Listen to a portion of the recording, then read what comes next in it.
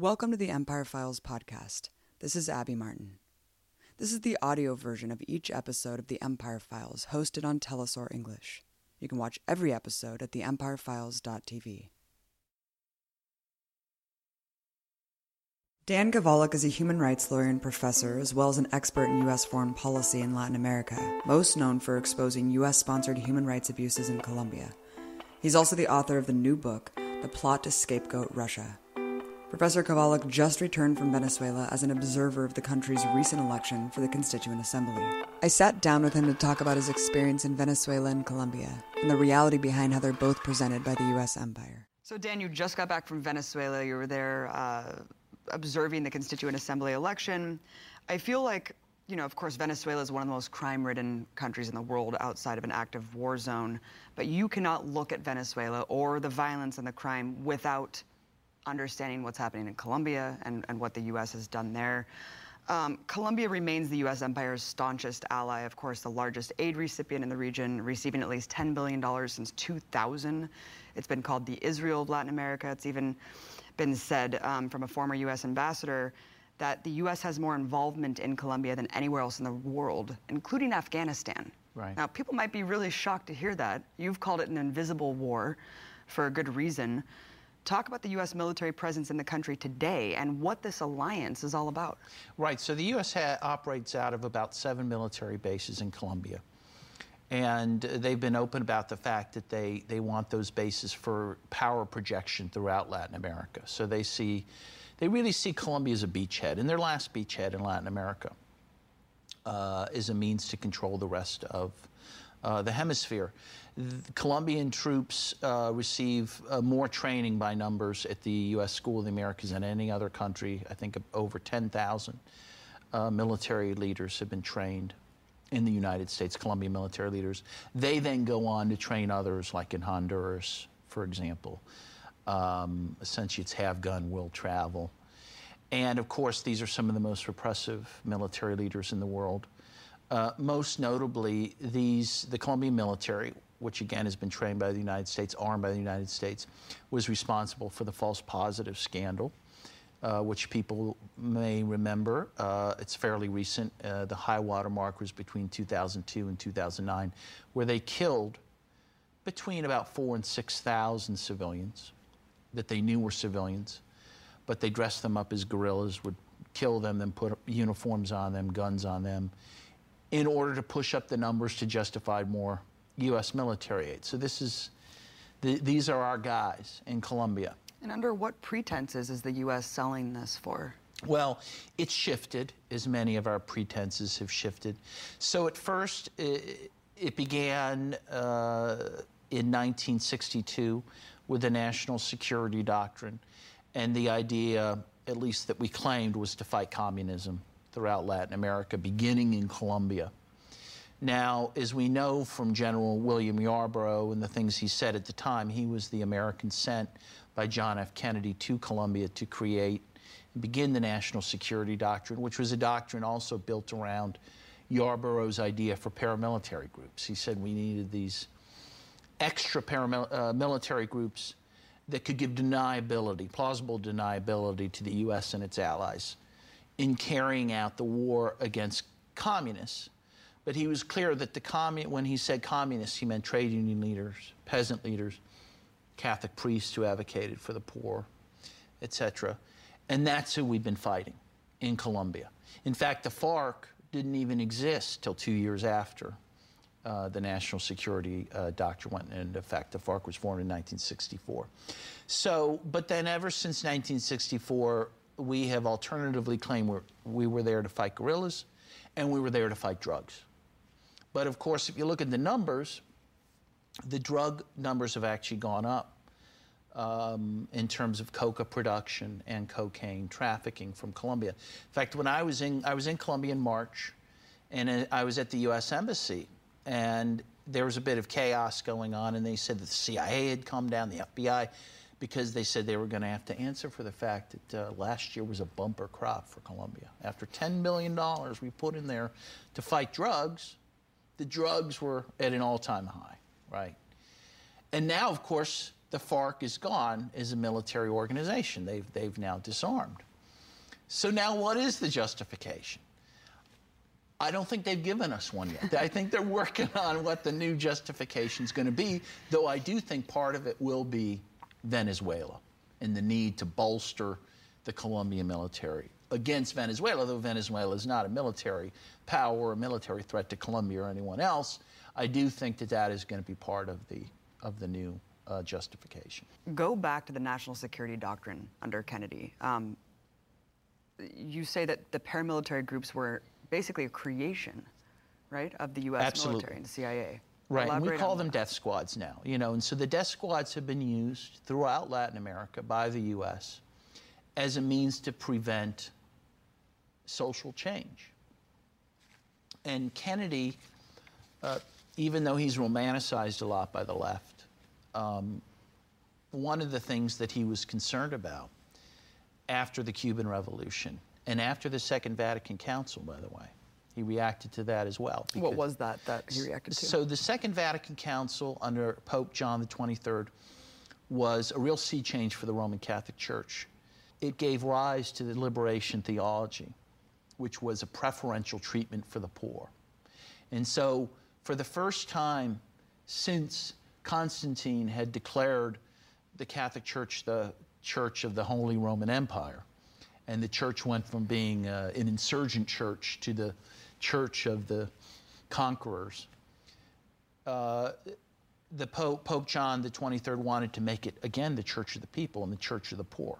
Well, this was an incredible threat to the United States because, particularly in Latin America, where you have a huge percentage of the population Catholic, the idea that priests would be advocating for the poor and for social change was very dangerous idea. So these paramilitary groups were formed, and as they went on, the point of them was to destroy the possibility of social change, including from the Roman Catholic Church. And so one thing they did was to kill priests and to kill bishops, like Archbishop Romero in El Salvador, right? One thing also not discussed in Colombia, which again is the epicenter of these death squads, is that over 80 Catholic priests have been murdered in Colombia since 1984. 80 Catholic priests. If this was in Cuba, we would have vaporized that country by now, right? And these are, according, again, to the Catholic Bishops' Council of Colombia, priests who were killed because they advocated for poor people. And these are the people that we are trying to destroy in Latin America because they represent a threat to the U.S.'s control over the valuable resources in countries like Colombia and Venezuela as well. You've argued that the biggest factor fueling the conflict in Colombia is land, right? The ownership of the land, unequal land distribution. Break down what the ownership is and how it got this way. Yes, well, and this is fairly typical throughout Latin America. You have a very small percentage of the Colombian population, something like 0.3%, that control about 50% of the land. And the only way they've been able to do this is by forcibly removing people from their land. For example, Afro-Colombians from their ancestral land, indigenous people from their ancestral land, which has created this incredible problem of internal displacement, and also is pushing about 35 to maybe 65 Indian tribes out of the 100 that exist in Colombia to extinction. This is according to our own State Department. Indigenous tribes are disappearing all the time in Colombia because of this displacement, because they happen to be on the most fertile land or land that has minerals like gold, that sort of thing. And of course, this was all happening during the time of Plan Colombia. Talk about what Plan Colombia did. So Plan Colombia, which Colombians, by the way, call Plan Washington, and this was an idea that the Clinton administration had in the about 1999 and early 2000. This is when I started getting involved in Colombia because of the debate over Plan Colombia. And again, they justified a massive influx of aid to the Colombian military, making it the third largest recipient of U.S. military aid in the world, only third to Israel and Egypt, which are always number 1 and 2. And the idea, the claim was to to fight drugs. Okay, so it's switched from communism to then drugs, Exactly, right? exactly. They needed a new plan. Right, because the Soviet Union had fell. People weren't worried about the Soviet Union Right. or Russia anymore, although apparently they are again, but that's another story. So it was drugs, right? But it was interesting. I went to a hearing in Washington at that time when they were debating Plan Colombia, and it was a hearing that was being sponsored by the Committee on Drugs and Social Policy. And so ostensibly the idea was to talk about Plan Colombia as needed to fight drugs in Colombia, right? What else? One of the key people called to testify by Congress for that hearing was the Vice President of Occidental Petroleum, based here in Los Angeles. And he had nothing to say about drugs, presumably knew nothing about them, but was there to talk about the need for the Plan Colombia to defend his pipelines in Colombia. And this was at the Committee for Drugs and Social Policy. I think this was a window into what really the U.S. policy towards Colombia and Venezuela as well is about. Oil, oil, oil. You mentioned the victims, indigenous people, peasants, the Afro-Colombians, which you have called actually an ethnocide. Right.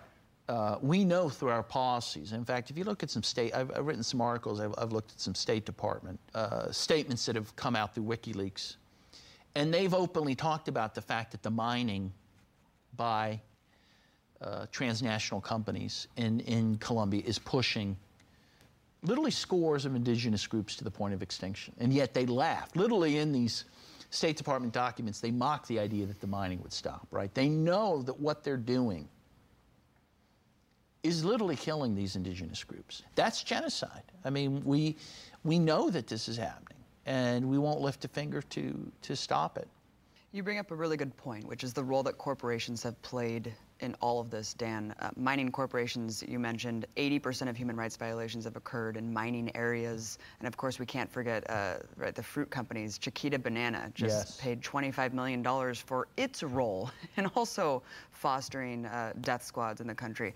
Talk about corporations and who have been the worst offenders. Yeah, well, Chiquita's a great case to talk about because we know, because Chiquita pled guilty to paying paramilitary groups $1.7 million over a 7-year period and running them 3,000 Kalashnikov rifles as well.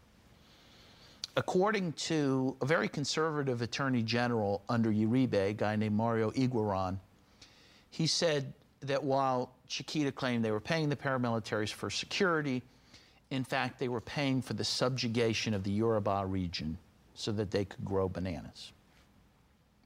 Because of what Chiquita did, between 4,000 and 14,000 people were directly killed by the paramilitaries that they paid and gave guns to. But moreover, according to this Mario Igueron, their payments and support to the paramilitaries allowed the paramilitaries to take control of vast swaths of Colombia. That the paramilitaries you see today wreaking havoc in that country owe a lot of thanks to the support they got from Chiquita. As you noted, for part of the time they were paying the paramilitaries were a designated terrorist group by the United States. No one went to jail, and the 8 officials who participated in the payment scheme, their names were kept secret from the Colombian government, who had some interest in extraditing them for their crimes, right? We found out from Salvatore Mancuso, who was one of the top paramilitary leaders, that it was not just Chiquita paying the paramilitaries, but also Dole and Del Monte. That in fact, Dole was the tax collector for the paramilitaries. They would go around to all the companies, collect the taxes given to the paramilitary groups. And yet, Dole and Del Monte have never been prosecuted. And there's a number of companies also that have made payments to the paramilitaries. According to Salvatore Mancuso in his department, the Cesar department, he said every company there was paying them. And in order to keep Mancuso quiet, he will probably be walking the streets of the U.S. Very soon. He was taken out of Colombia. He was going to be tried for his crimes, which amounted to killing at least 1,000 people in Colombia. The CIA helped take him and about 39 other paramilitary leaders out of Colombia so that they would not be tried for those crimes. because they were worried he'd start talking about the companies that were helping him carry out his operation. This is very crazy. I want you to elaborate more on this, that there are how many people that are... 40 paramilitary leaders. By the way, this is according to the New York Times. Incredible. Who did an incredible expose on this. In order to get light sentences, they were supposed to fully confess to all their crimes.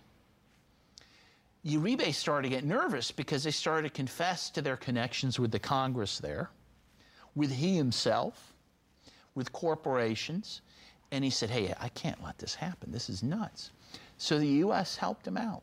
In one evening, they took about 40 of these guys out of Colombian prisons, took them to the U.S., have tried them here only for drug-related offenses, cut plea deals with all of them, giving them a short sentence, even though, again, some have murdered thousands of people. According to the New York Times, one of the paramilitary leaders was known as the Drill because of his penchant for molesting girls as young as 9 years old.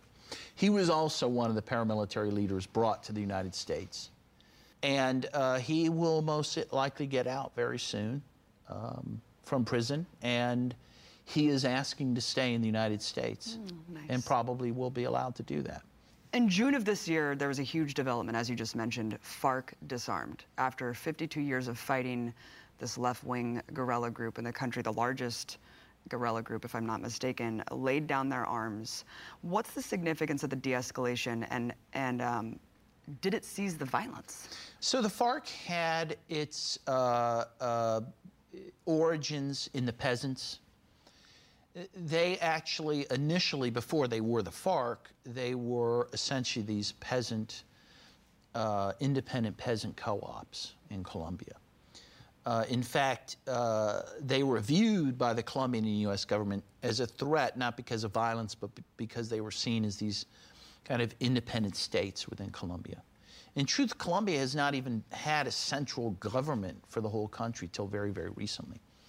So they filled this vacuum, and they basically had their own kind of communistic with a small c society, which was a threat not because of violence, but because it represented a different alternative economy to the prevailing capitalist economy. And so, as is often happens to these burgeoning kind of socialist groups and co-ops, the real beginning of the Civil War and of the FARC was a combined U.S.-Colombia assault on these independent republics, where these peasant communities were bombed with napalm by the United States. And that took place in 1964, and that led to the creation of the FARC. The significance is, as you say, that it ended the longest-running civil war in the world.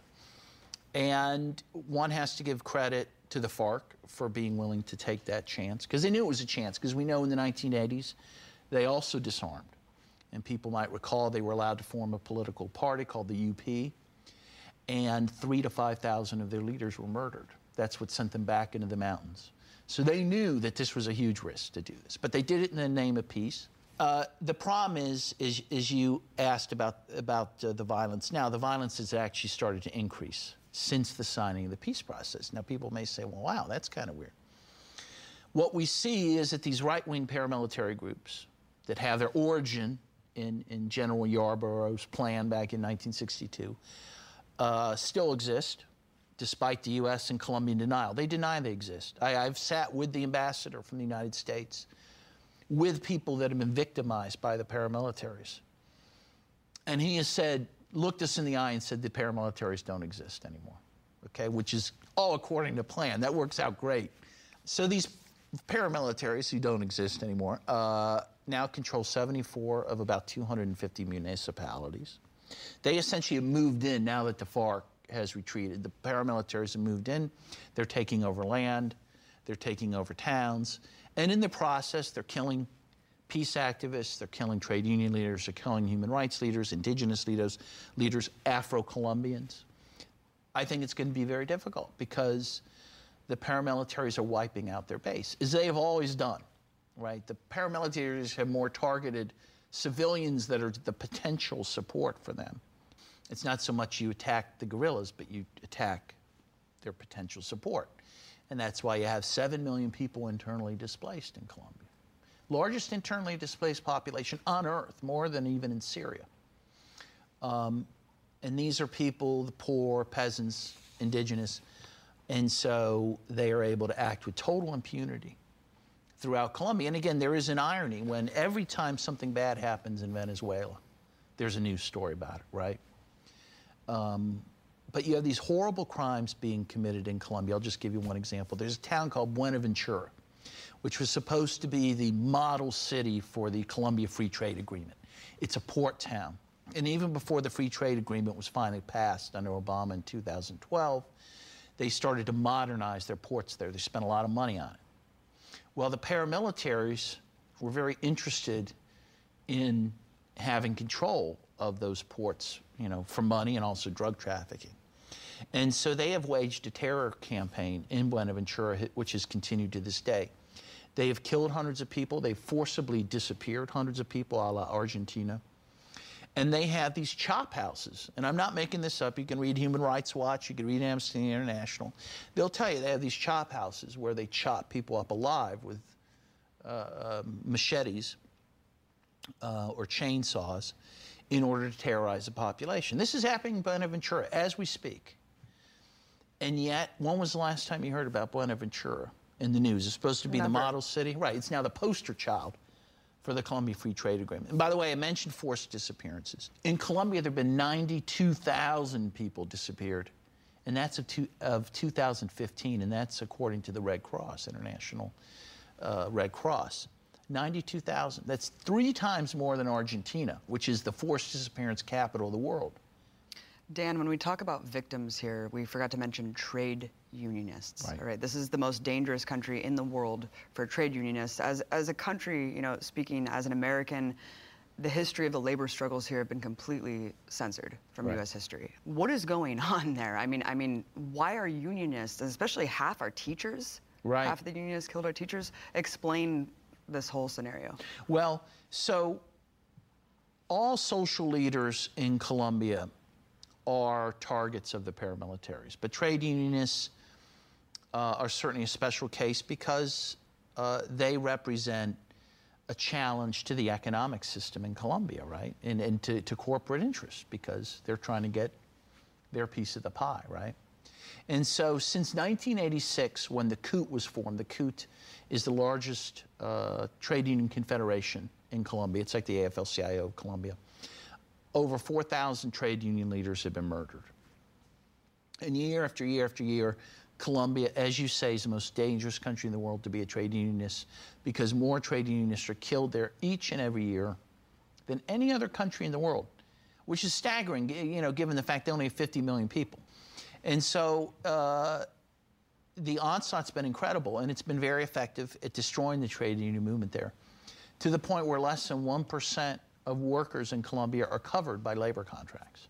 The Paris state, and it's a paramilitary state in Colombia, has very deep roots because they've had roots going back to the 1960s.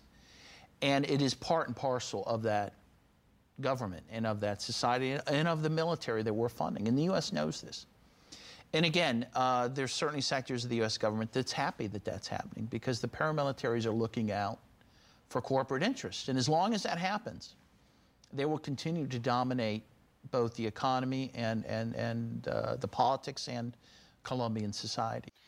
And astoundingly, you have corporate media outlets actually, you know, of course, not only are they censoring the reality in Colombia, but then they say Venezuela, right, is the biggest humanitarian crisis in the world. Trade unionists are in more danger in Venezuela than anywhere else, right? Some Right. NPR report actually came out with that. I mean, talk about the contradictions, right? The dichotomy of coverage when it comes to humanitarian issues and violence on these neighboring countries. Yeah, well, I think it is very important to point that out because you have these two countries that are side by side. Colombia, which, as you know, is the top ally of the U.S. in the region. Then you have Venezuela, which has, since 1999, been trying to go its own independent course, right? In regards to Colombia, which, again, on numerous factors, has the worst, I believe, the worst human rights in the hemisphere when you look at the number of disappearances, greater than any country. Greatest internally displaced population. Greatest number of human rights leaders killed. Greatest number of trade unionists killed. Greatest number of priests killed. You can go down the line. Has the worst human rights by many measures. In fact, has thousands of political prisoners. Many more than even the right-wing Cubans claim Cuba has. And yet, there's almost a total media blackout on Colombia when it comes to any of these things. Or anything at all, for that matter. I don't remember the last time. I do happen to listen to NPR. I don't remember the last time I heard anything about Colombia. Meanwhile, next door, Venezuela, anything bad that happens is at the top of the news cycle, right? As you say, you know, they have struggled economically. There are shortages in Venezuela, though there's various reasons for those shortages that we can talk about, and you've done some great work on that issue. But there is not this mass murder of human rights leaders in Venezuela. To the extent trade unionists are being killed, they're generally Chavista trade union leaders that are being killed by opposition forces, right? They're not being killed by government forces. And yet this is all obscured in the mass media in this country. And of course, you can't look at the crime and chaos in Venezuela without understanding how Colombia fuels it, Dan. Right. Well, there's two ways in which this happens. First of all, most people don't know the fact that 6 million Colombian refugees live in Venezuela. The Venezuelans have been very generous in allowing them to move to Venezuela. There's only, out of how many? Yeah. There's only 31 Venezuelans. 31 million. That's a lot of people. You can imagine what that does to the economy, right? So that's one way in which the conflict in Colombia has directly affected Venezuela. But the other way it's affected it is that paramilitaries in Colombia have gone into Venezuela, have killed people in Venezuela, have actually targeted Chavistas in Venezuela, all by design, and of course, very much with a wink and a nod, both from the Colombian and U.S. governments, who are happy to sow chaos in this country, in Venezuela. And so they've also inherited that paramilitary problem as well. And it's so anger-provoking for me, you know, when all of the problems Venezuela is suffering, when it's all laid at the hands or laid at the feet of the Maduro government, when in fact you have these externalities, like the ones I mentioned, which really impact that society. It's just incredibly unfair. The other thing that happened is that Venezuela has tried very hard to provide food for people, so they've subsidized their food for poor people, right? And what happened is people would take the subsidized food, go to Colombia, and sell it at a market rate for a profit, right? And so it made it almost impossible to keep feeding people. You're trying to subsidize your own, you know, people, their own food, and then the food's just going right out the door. Or, of course, you're having also members of the opposition who are hoarding it or even burning it in some cases. Just yesterday, there was another attack, right, by the right-wing paramilitary forces in Venezuela, posing as rebellious soldiers. It turned out where only one of them was actually a soldier. The other ones were dressed as soldiers. In what ways do you think Colombia is fronting or fueling or funding or training the opposition in Venezuela? Yeah, well, certainly, first of all, we have, I've mentioned Alvaro Uribe, who deserves a lot of mentioning. He was the president of Colombia between 2002 and I believe 2010. He's currently a senator in Colombia, and he still has a lot of political power and influence in that country, and is the darling of many people in the U.S. George W. Bush said he was his closest friend in the hemisphere. Of course, he got a Presidential Medal of Freedom, right? That's right. That's exactly Wonderful. right from George W. Bush. He got a nice reception at the White House from Obama. He got to teach at Georgetown for a while. He is the intellectual author, or one of the intellectual authors of the paramilitaries in Colombia. And he's also very open about the fact that he wants to see regime change in Venezuela. And it is very clear that the right-wing paramilitaries are being used consciously as a mechanism for that regime change in Venezuela. in a number of ways. You mentioned this attack over the weekend. There have been attempted assassinations of Chavez by paramilitary forces. And again, when I look at that fact, it's hard for me not to think about the head of the CIA, Mike Pompeo, who said about 2 weeks ago that he would like to see regime change in Venezuela, and that he's working with both Colombia and Mexico to bring that about. So how much are these paramilitaries figuring in to that plan? I have to believe quite a lot. Mm-hmm. You just got back from Caracas. You were observing the recent Constituent Assembly election. Respond to some of the allegations of fraud here, right, of course, in the mainstream media, and also from what you witnessed, was the process more democratic or dictatorial, like the corporate media is saying? Right. So first of all, I went to the Department of Vargas, which is about an hour outside the city center of Caracas. And the polling places that I witnessed were inspiring. The voting was very orderly, and they use very good technology that Jimmy Carter said amounted to the best election process in the world. It's the same technology and same process he talked about when he made that statement. It's the same branch of government that ran these elections, the CNE, which is a very trustworthy institution, which is independent from the Maduro government, which has gotten a lot of accolades for their election processes. So I believe I have to, my starting point has to say that I have a lot of trust in the electoral system there. And I was an observer, by the way, in 2013 as well.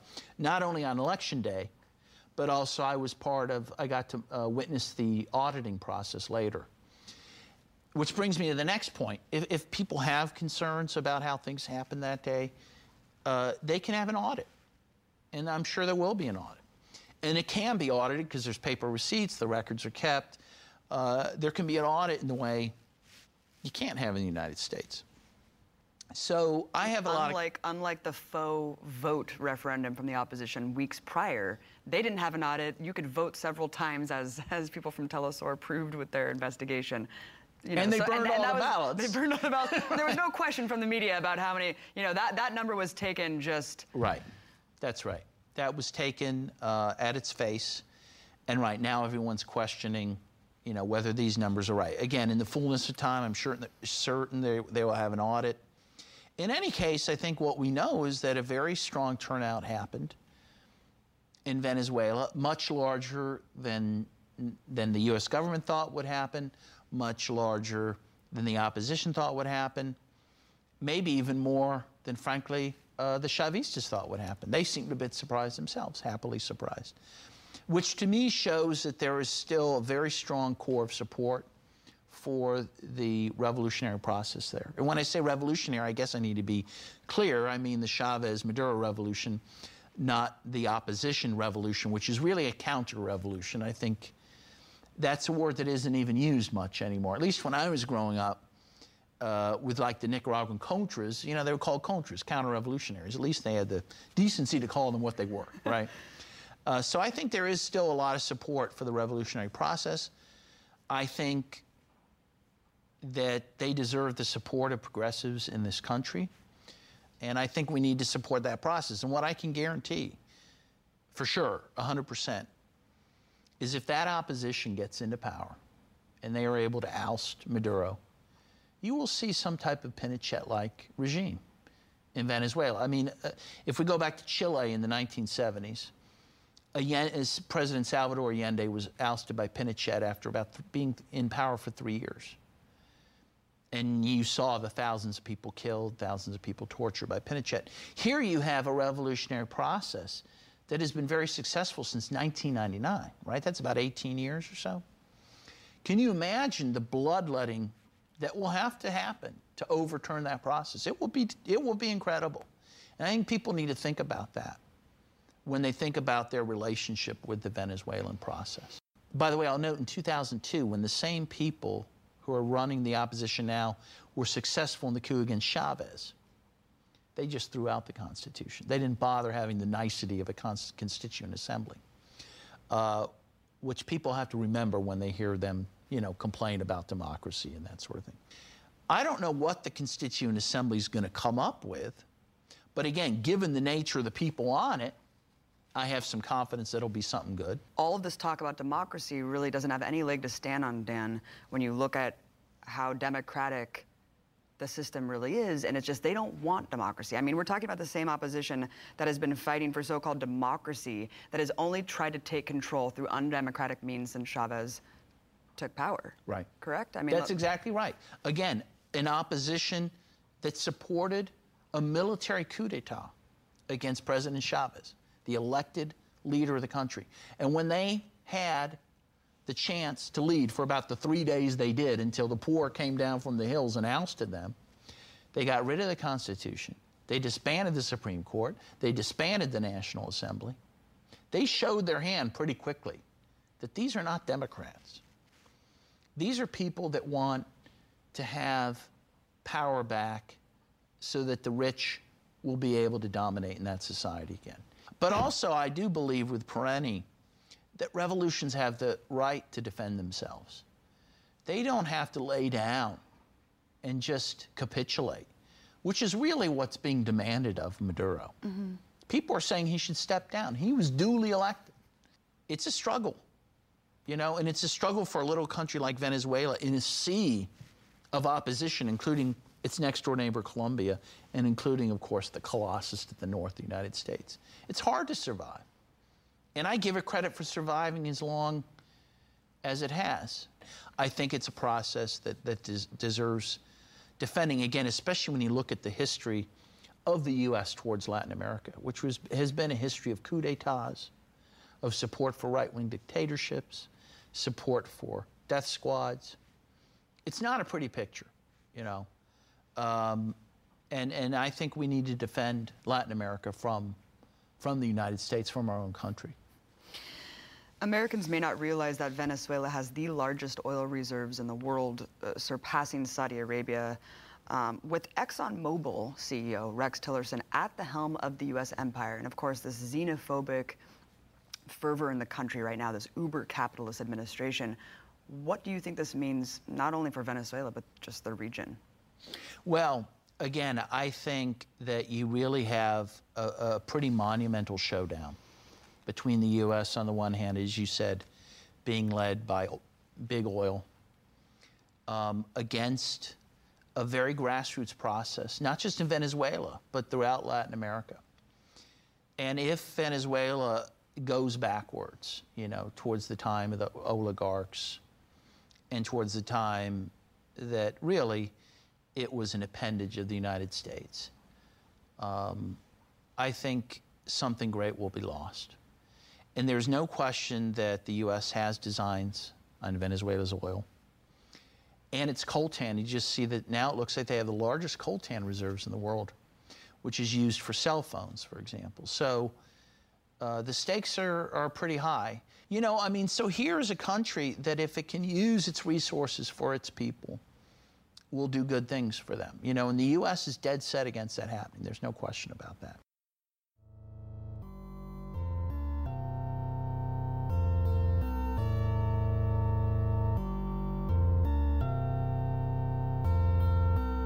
Thank you for listening to the Empire Files podcast. If you want to subscribe to our mailing list, please sign up at theempirefiles.tv. We want this show to be a resource for those fighting against empire both here and abroad. Let us know what you think on social media. You can find us on Twitter at Empire Files and Facebook at The Empire Files.